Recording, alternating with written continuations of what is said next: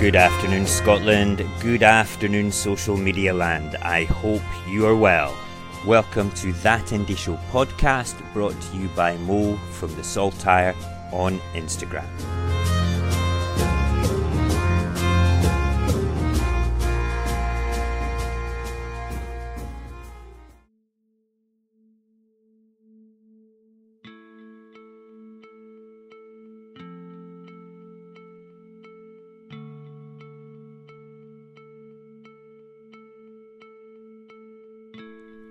This week, the national newspaper in Scotland was running a virtual roadshow where Callum Baird, the editor, interviewed one of my all-time political heroes, Michael Russell.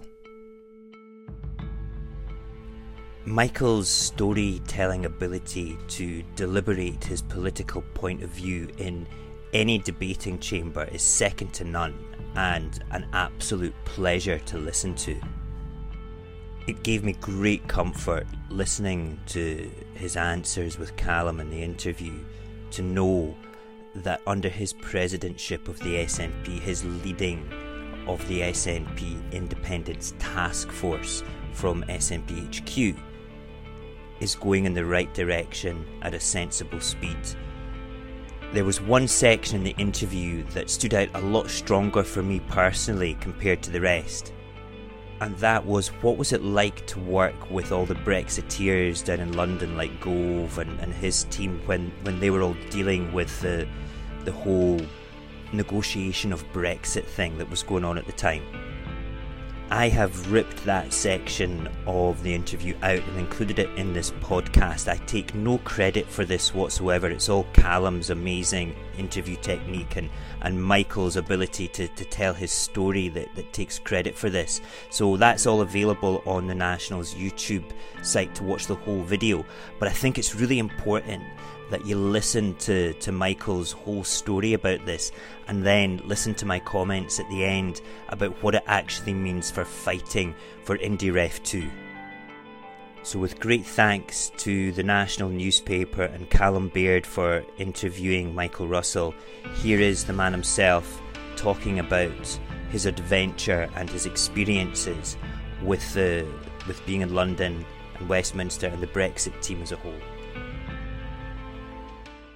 Can you kind of lift the lid a little bit on what that was really like, meeting UK ministers, the likes of Michael Gove, for example? Oh, these kind of guys. Yeah, it got worse. Put it that way. I mean, I thought it was pretty bad when we started because we hadn't voted for Brexit. It was an anathema. I've been a strong, profound pro-European all my political life. I remain so. I think the EU is where we should be.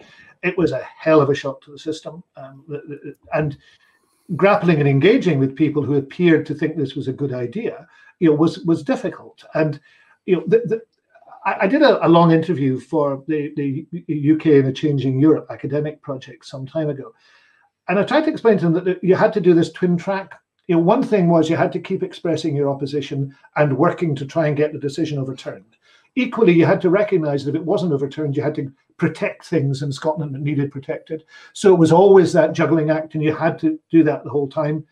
But actually, you were dealing, first of all, with people in the first iteration of the May government.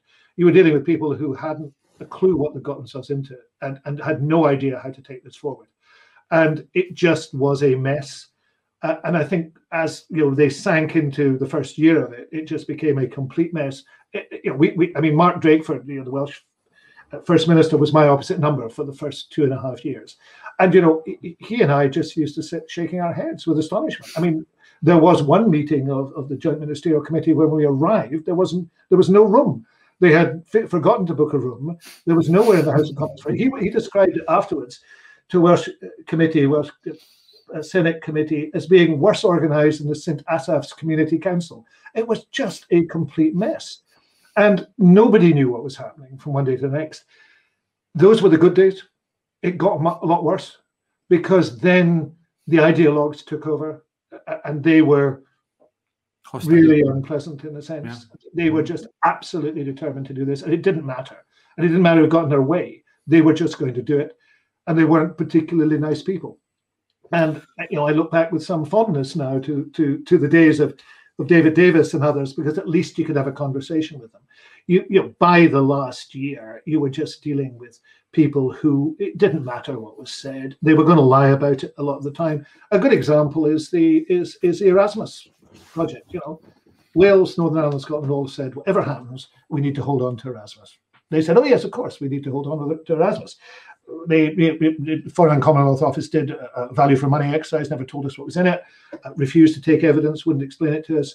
Right through to the end, everybody was saying, oh yes, we're going to keep hold of Erasmus. At the same time, David Frost was negotiating it away. I don't think he had any intention of ever signing on to it. Ideologically, he was fixated with getting rid of everything. And it was that type of thing that you were putting up with. Now, from my position, I don't think we could ever do business with them. I think that we're in a position where the only reasonable and feasible step is independence, and we have to find a way of securing that. But I also recognize that they will be desperate to stop that happening. So we had better be very determined and absolutely principled, and we have got to get it right. Because if we don't get it right, they will take advantage of everything we get wrong. And that's what annoys me sometimes about some of the rhetoric I hear. People don't know what they're up against. And we really have to get this right.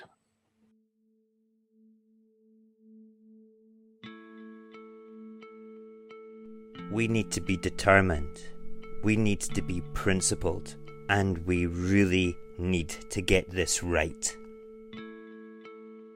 Make no mistake, we are in the fight of our lives.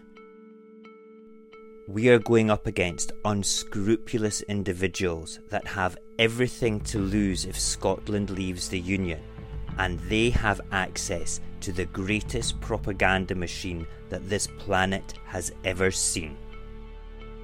You have already experienced what the British state media does when it gets hold of something they can use to denigrate the Scottish independence movement.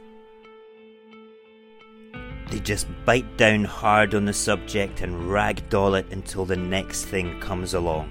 It doesn't matter if it's not even true.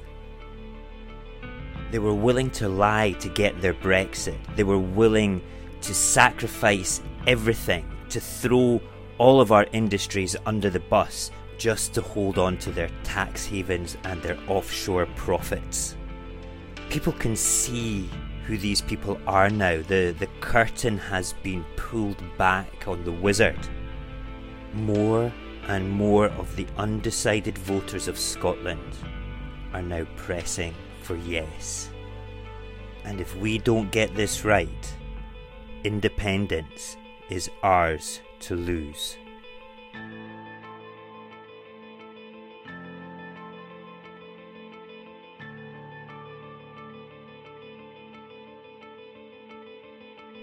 The propaganda beast will latch on to that split that currently divides our independence movement.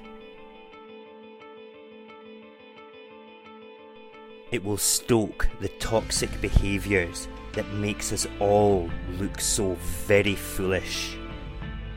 That's what it does. That's what it's there for, to manipulate the dissent within our own ranks.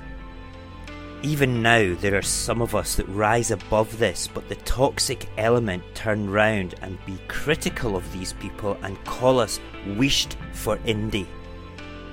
I am not wished for Indie. I am all in for Indie. I will not be told by any other Indie warrior that if I am not with them, that I'm against them. This toxic behaviour will be what brings down our movement. This toxic behaviour will be what the mainstream media will latch on to and frighten all those undecided voters away. This is why independence is ours to lose.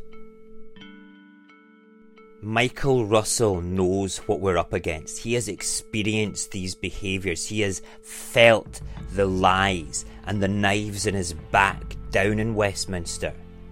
He is fully aware that the only way that Scotland will ever recover from this pandemic is with independence.